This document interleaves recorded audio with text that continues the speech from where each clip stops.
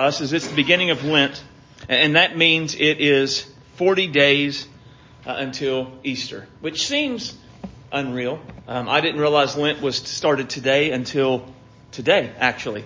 It kind of crept up on me how fast it is. But as we know, Easter Sunday is a big day in the evangelical Christian community. It is, I've called it before, like the Super Bowl of church, of Sundays for the American church. Statistically, people are more open to accept an invitation on Easter Sunday than on any other Sunday during the year. I don't know the reasoning behind it. My guess is because there is something, our culture in America has been so, the church has been such a part of it, that going to church on Easter Sunday seems like the thing people ought to do. And so, as a general rule, more people will attend church on Easter Sunday than on any other Sunday of the year. And that is without any extra invitation or anything like that. People are just more likely to plan to go to church on Easter Sunday than on any other Sunday of the year. And we want to do all we can to take advantage of this receptivity to try to invite people to come be a part of our Easter service.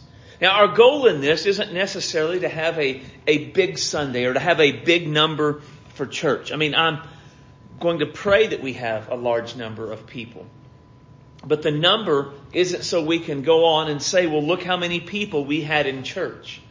The numbers represent people, right? We want a large crowd because we want a large number of people to get to gather with us, to get an opportunity to sing songs of praise to Jesus, to hear the gospel of Jesus proclaimed, and to be given an opportunity then to respond to that, to repent and believe and be saved by Jesus.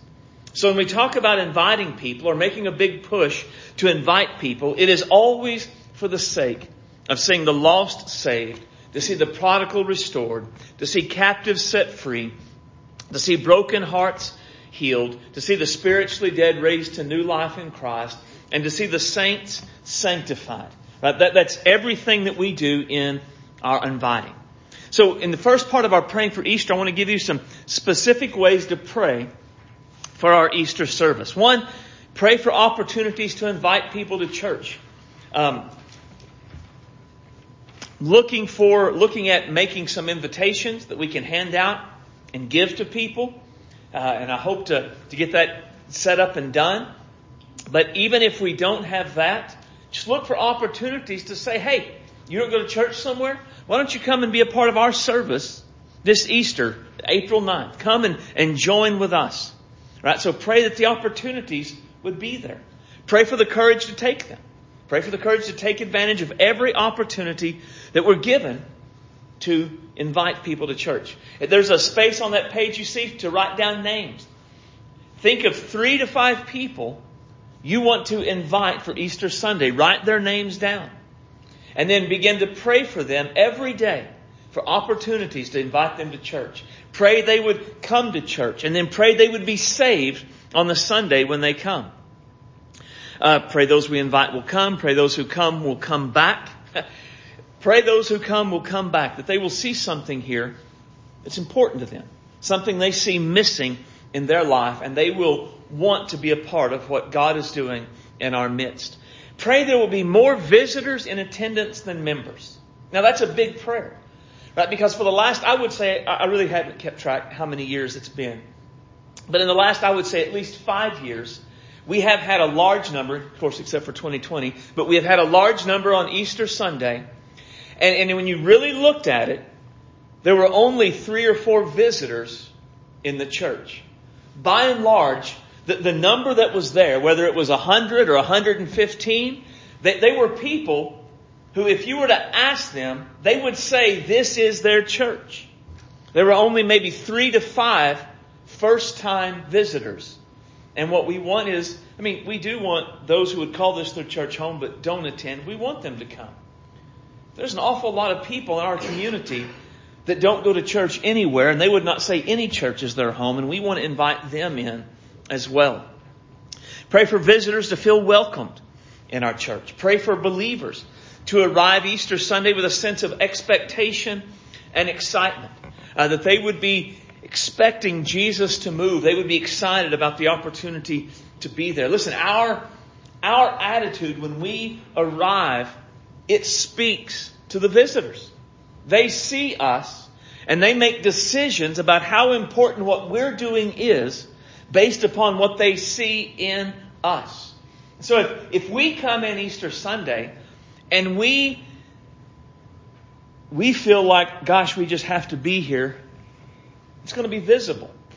And it's going to communicate to them. Now, let me say, I have talked to people who have come to our church and they have watched us worship and they have said, I want what they have. That's what we want. We want them to come and see the way we worship, how excited we are, how much we expect our God to move in our hearts, and them to say something is missing in my life, and whatever they have is what's missing. Pray unbelievers would arrive with their hearts ready to receive Jesus. Right? That the Holy Spirit would already be dealing with them prior to coming in.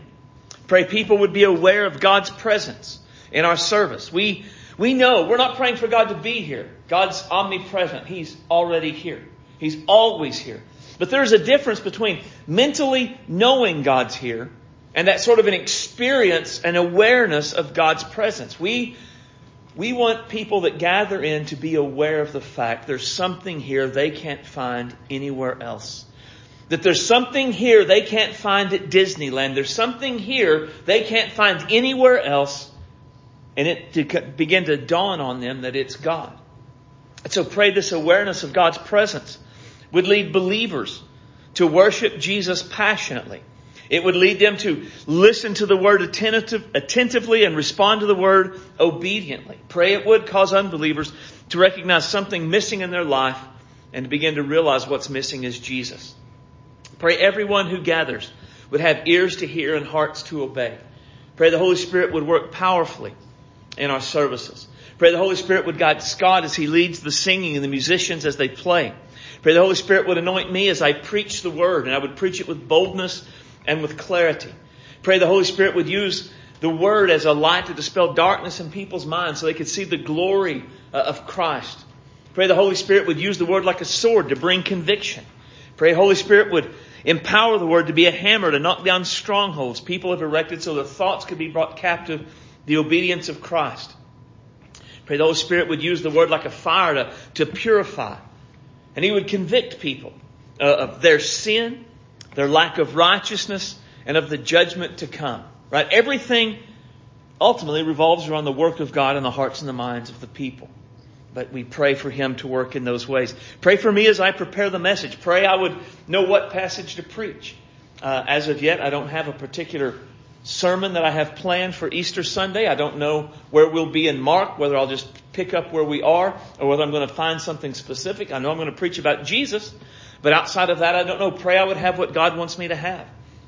Pray as I study, I would have a proper understanding of the passage, and I would have a clear idea of what God wants to say through the passage. Pray for liberty during the invitation for people to feel free to respond to Jesus. That is really important. We are going to give an opportunity for people to come forward, repent of their sins, believe in Jesus, call upon Him to save them. But it is easy for there to be some sort of a bound up and people not feel the liberty to come forward. And so pray that nothing like that would happen and people would feel liberty to come. Pray marriages and families would be strengthened and restored.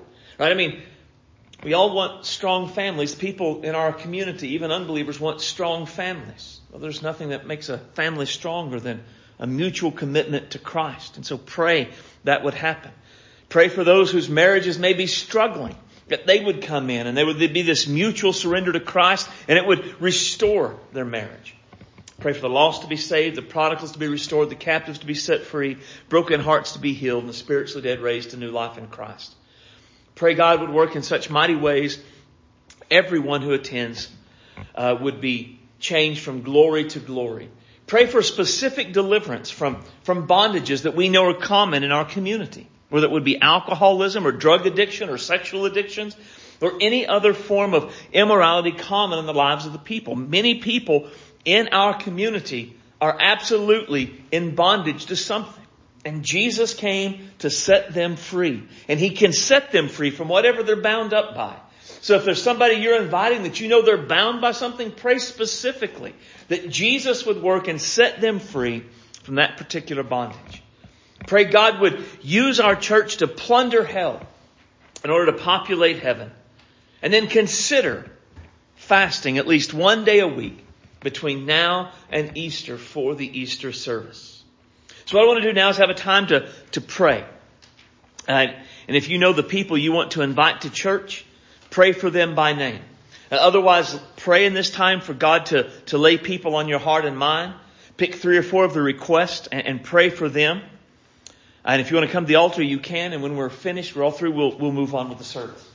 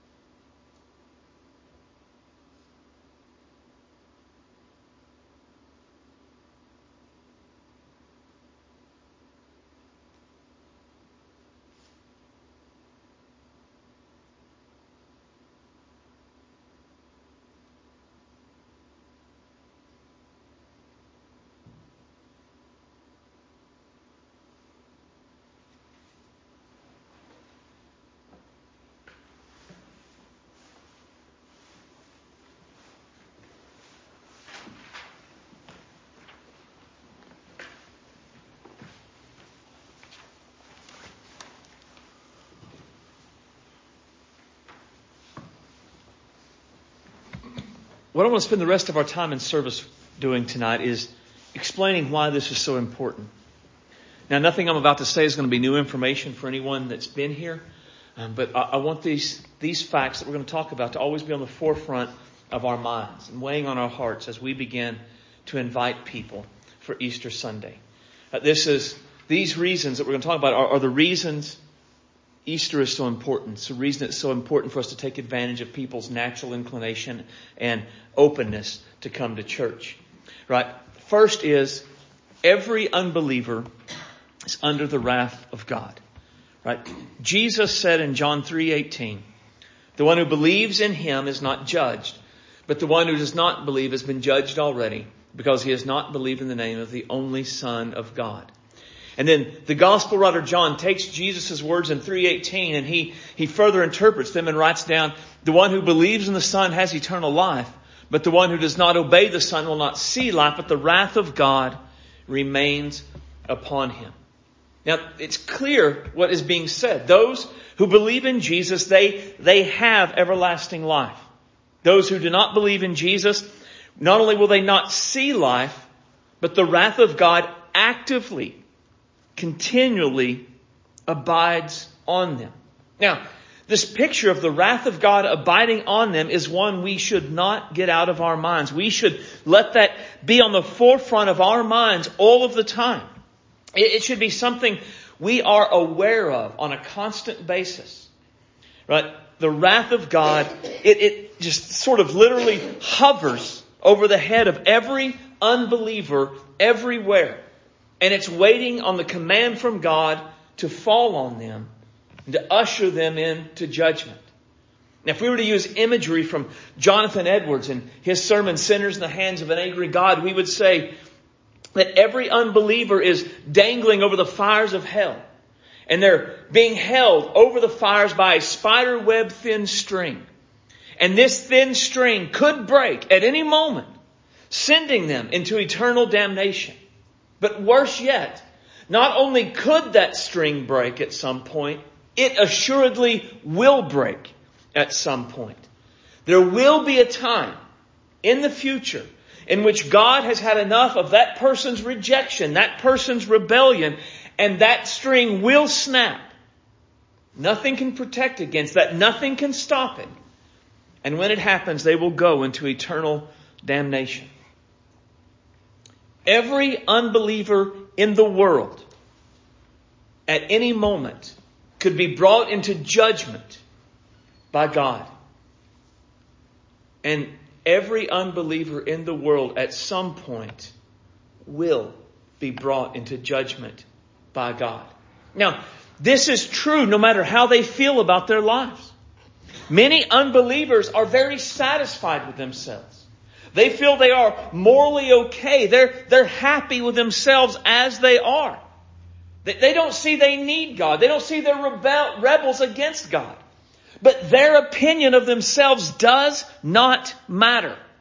The only opinion of them that matters, it's not mine, not yours. It is God's Himself.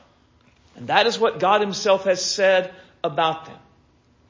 And so no matter how satisfied they are with their life, how comfortable they are with their life, how complacent or okay they are living under the fierce wrath of God. And unless they repent of their sins and believe in the Lord Jesus Christ, they will face the severe judgment of God. That's a certainty. So there's an urgency that we should feel on their behalf. Secondly, every unbeliever must be born again. Familiar passage. It was a man of the Pharisees named Nicodemus, a ruler of the Jews. This man came to Jesus at night and said to him, "Rabbi, we know that you have come from God as a teacher, for no one can do the signs you do unless God is with him." Jesus responded and said to him, "Truly, truly, I say to you, unless someone is born again, he cannot see the kingdom of heaven, or the kingdom of God." Now, as Nicodemus comes to Jesus to get some answers about the things Jesus is doing, Jesus gets right to the heart of what Nicodemus needs to know. You must be born again. Now, for Nicodemus, to be told he must be born again to be a part of the kingdom of God would have come as a shock to him. The phrase kingdom of God had a very significant meaning to the Jews. It was commonly believed and taught and understood that a Jew, by virtue of being a Jew, was a part of the kingdom of God. That so long as they sort of even gave a nominal acceptance and a nominal commitment to God and to the law and to the sacrifices, that they were good to go. And what Jesus tells Nicodemus is that is not so. No one enters the kingdom of God without being born again. Now, in our day, we don't often think in terms of the kingdom of God. Typically, we think more in terms of being saved or going to heaven, or in the context of what I just shared, of escaping the wrath of God. The reality is what Jesus is saying to us is no one goes to heaven unless they're born again. No one is saved unless they're born again. No one escapes the terrible wrath and judgment of God without being born again. The reason I like to use this passage to talk about this is because of what we know about Nicodemus and what it teaches us about the absolute necessity of being born, the need to be born again. We learn from Nicodemus, for example, that being religious doesn't save. Nicodemus was a very religious person. He was as religious as a person could possibly be. He was a Pharisee. The Pharisees were an exclusive club. There were only about 6,000 of them at any one time in the world. To become a Pharisee, you had to take a pledge in front of 3 witnesses to devote your life to observing every detail of the scribal law and the traditions of the elders. They fasted from food and water twice a week, every week. They tithed the smallest amount of their income, no matter how small it was or how much it was. And yet, no matter how religious Nicodemus was, Jesus still led the conversation off by saying, you must be born again. Now, something with Nicodemus that I think is really important for us to see is Nicodemus is not religious in the wrong religion. Right? Nicodemus is not a devout religious follower of Baal. Nicodemus is not a devout religious follower of Zeus. Nicodemus is a devout religious follower of Judaism, the religion that God instituted through Abraham thousands of years before. Think about that. I mean, to me, that's a strong statement. He went to the right church. He would have affirmed the right doctrines. And yet he was still told, you must be born again. If you talk to people about being saved or about heaven or eternity or whatever way we might use to describe it, we'll often get a lot of different answers. Well, I go to church. Well, I've been baptized. Well, I'm a member. I may not attend much, but I'm a member of this particular church. I'm a spiritual person. And what they're all saying, without saying it, is, in my own way, I'm religious. But as we learned with Nicodemus, the problem with that is being religious does not save. You must be born again. We also learn from Nicodemus that being moral doesn't save. As a Pharisee, Nicodemus was a very moral person. That was a natural outflow of his religion and his commitment to the religion. He would have been a good husband. He would have been a good father. He would have been a good neighbor. He helped the poor. He did all of those things. Anything that you can think of to describe what a good moral person, a good neighbor, a good person ought to be would have fit Nicodemus. And yet, despite his good morals, Jesus told him he must be born again. And we all know good moral people. They're good neighbors. They pay their taxes. They're good parents. They're faithful to their spouses. They may even be generous. They work hard on their jobs. They're just all around, salt of the earth, good kind of people. They've never really sown any wild oats. They've never really done a lot of the things that other people have done. Very often the problem with those sorts of folks is they don't see a need for Jesus and the salvation He offers. They are satisfied with themselves just the way they are. As far as they're concerned, they are every bit as good as the church people they know. They don't see any problems with their life or any reason why they would need Jesus and the salvation He died to provide. And while being moral is good, we certainly need more moral people in our world, being moral does not save. You must be born again. Also, we learn from Nicodemus that knowing God's Word doesn't save. In later verses, verse 10, Jesus will call Nicodemus a teacher of the law. Now, that's not just a saying. That's a significant title given to a few people in that day. There were serious qualifications before one could be allowed to teach God's Word in one of the synagogues. As a Pharisee, Nicodemus would have had to have memorized the first 5 books of the Bible. The whole book, like in order. He had to have be able to specifically quote Genesis to the end of Deuteronomy without missing a beat. He had to have been discipled by a teacher. He had to have been given opportunities to teach. He would have been super knowledgeable of God's Word. Nicodemus and the Pharisees like him were the religious scholars of the day. And despite all he knew about God's Word, Jesus still told him, you must be born again. Many people who have been raised in church or in Sunday school, went to Christian schools, they have all kinds of Bible knowledge. They can name the books of the Bible in order. They know the 10 Commandments, and they can answer doctrinal questions. And it's good for them to know what the Bible says. But Bible knowledge does not save. You must be born again. We invite, because every unbeliever is under the wrath of God. We invite because every unbeliever must be born again. And we invite because only Jesus can save. This is good and acceptable in the sight of God our Savior, who wants all people to be saved. Come to the knowledge of the truth. For there is one God and one mediator between God and mankind, the man Christ Jesus, who gave himself as a ransom for all, the testimony given at the proper time.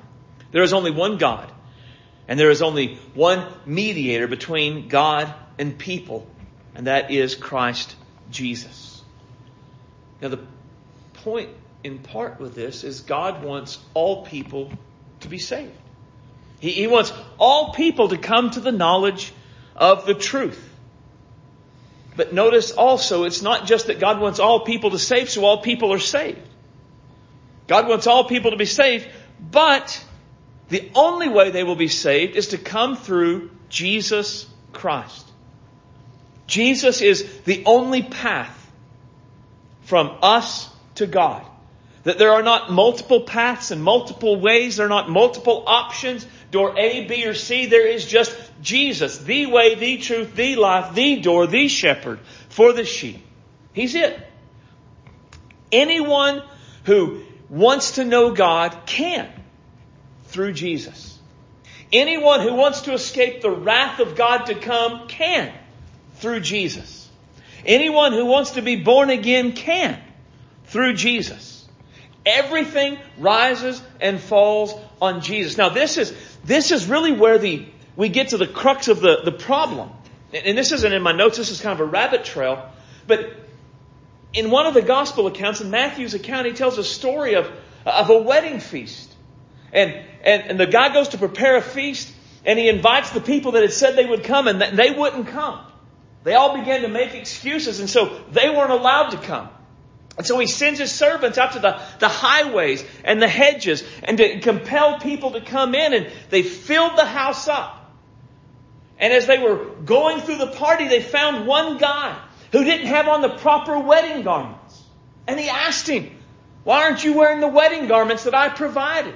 And the man was speechless. He didn't have an answer. And the Bible says that he was going to be bound, hand and foot, cast into outer darkness where there'd be weeping and gnashing of teeth. Now that one guy, what he represents is people who want everything God offers, but they don't want to come in the way God demands.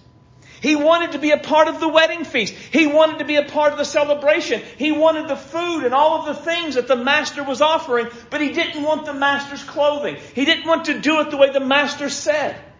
And our world, our community is filled with people who want to know God. They want to be born again. They want to escape the judgment to come. But they don't want to come through Jesus. They want to do it on their terms, in their way, according to their demands. And that is always the path to damnation. There is no salvation in our own methods, in our own ideas, in our own ways. It is only found in Jesus. And anyone who wants to find their other way, they are that guy at the wedding feast, not wearing the wedding garments. And they will be bound hand and foot, tossed into outer darkness where there'll be weeping and gnashing of teeth. People will not be saved through baptism. People will not be saved through church membership. People will not be saved by coming to an altar and kneeling and praying. People will only be saved through faith in Jesus Christ. None of those actions in and of themselves save. They're only valuable if they connect us to God through Jesus Christ. So we unashamedly invite people to church. And we fervently pray for their salvation. Because Jesus is the only hope they have for being saved. Only Jesus gave Himself as a ransom for all. And so only Jesus can save. So we're going to take a few more minutes to pray about these things. And we ask God to drive these truths home to our hearts. Again, I know we all know these things. But we want God to make these things fresh in our hearts, fresh in our minds. We want Him to give us a deep conviction that all people apart from Jesus are condemned. We want God to give us a fresh conviction of how desperately people need Jesus. We want to pray for God to give us many opportunities to tell people about Jesus. So again, if you want to come to the altars to pray, you can. Or you can pray where you are. We just want to ask everyone to pray at this time.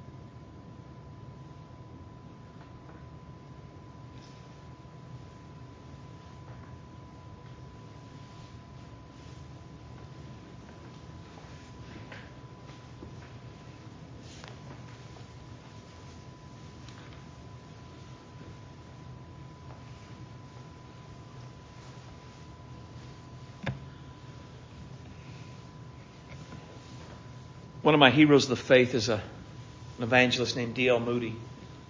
Moody was really just sort of a wildly successful evangelist. He started a church in Chicago that still exists. He started a Bible college that's now Moody University or Moody Seminary. He started one of the first publishing presses for Christian books in America. Just really did a lot. But he wasn't educated. Moody had like a 3rd, 4th, 5th, 6th grade education. And he was a shoe salesman. That when he won to Christ, he went all in. And he made a commitment. One of the things he made a commitment to was that he would share the gospel every day with somebody in a one-on-one environment. And so there were stories of him waking up, starting awake at 11 o'clock at night, and running out into the streets of Chicago to find somebody on the street that he could share the gospel with because he had forgot to do it during the day. And he was just really successful in his campaigns and one-on-one evangelism. And he really threw a lot of people into a loop because he wasn't educated. He hadn't gone to Princeton. He hadn't gone to any of the large seminaries. And he wasn't, from what I've understood, he wasn't a good speaker.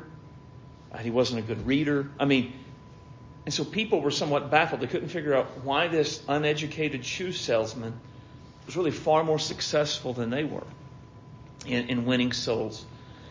And so they went to him one day when he was somewhere in a hotel. And they gathered around him and they asked him in his hotel room, and they said, "Mr. Moody, we want to know, why are you so successful at winning souls?" So the story goes, he led them over to the window of his hotel room and he pointed out to the city park that his hotel room overlooked. And he said, "What do y'all see out there?" And they just began to describe whatever people in the late 1800s did when they went to a city park. There were people walking their dogs, playing frisbee, catch, whatever. And they said, "What do you see, Mr. Moody?" And with tears in his eyes, Moody replied, "I see souls, precious souls, who will spend eternity in hell apart from Jesus Christ." Moody was successful not because he was eloquent and not because he was a good speaker. Moody was successful because all of those truths were burned deep into his heart, and he knew Jesus was the only hope any of those people had. May God give us grace to see every person we encounter as a soul, a precious soul, who will spend eternity in hell apart from Jesus Christ. Let's pray. Father, we love you today. You're great and awesome. You're worthy of our praise and worthy of our devotion. We pray for our Easter service today, Father. Lord, we pray that we would have, Lord, just the largest crowd we've ever had. Not for our glory, not so that we could say, look how many we had, but because those people represent souls who need Jesus. Give us many first-time visitors on that day, people from our community who we invite. Let us invite people and let those people come. Let that be the day of salvation for them. Work in that day. Restore marriages. Work in that day and save the lost. Work in that day and bring prodigals back to you. Work in that day and set captives free and raise the spiritually dead to new life in Christ. Father, begin to work in our hearts and help us to see everyone we encounter as souls, precious souls who will spend eternity in hell apart from Jesus. Let our hearts ache and our eyes leak because of that reality. Give us opportunities in the coming 40 days to invite many people to church. And when those opportunities arise, give us the courage to take advantage of it and to invite them. And again, bring them in. And most importantly, bring them to Christ, in whose name we pray. Amen.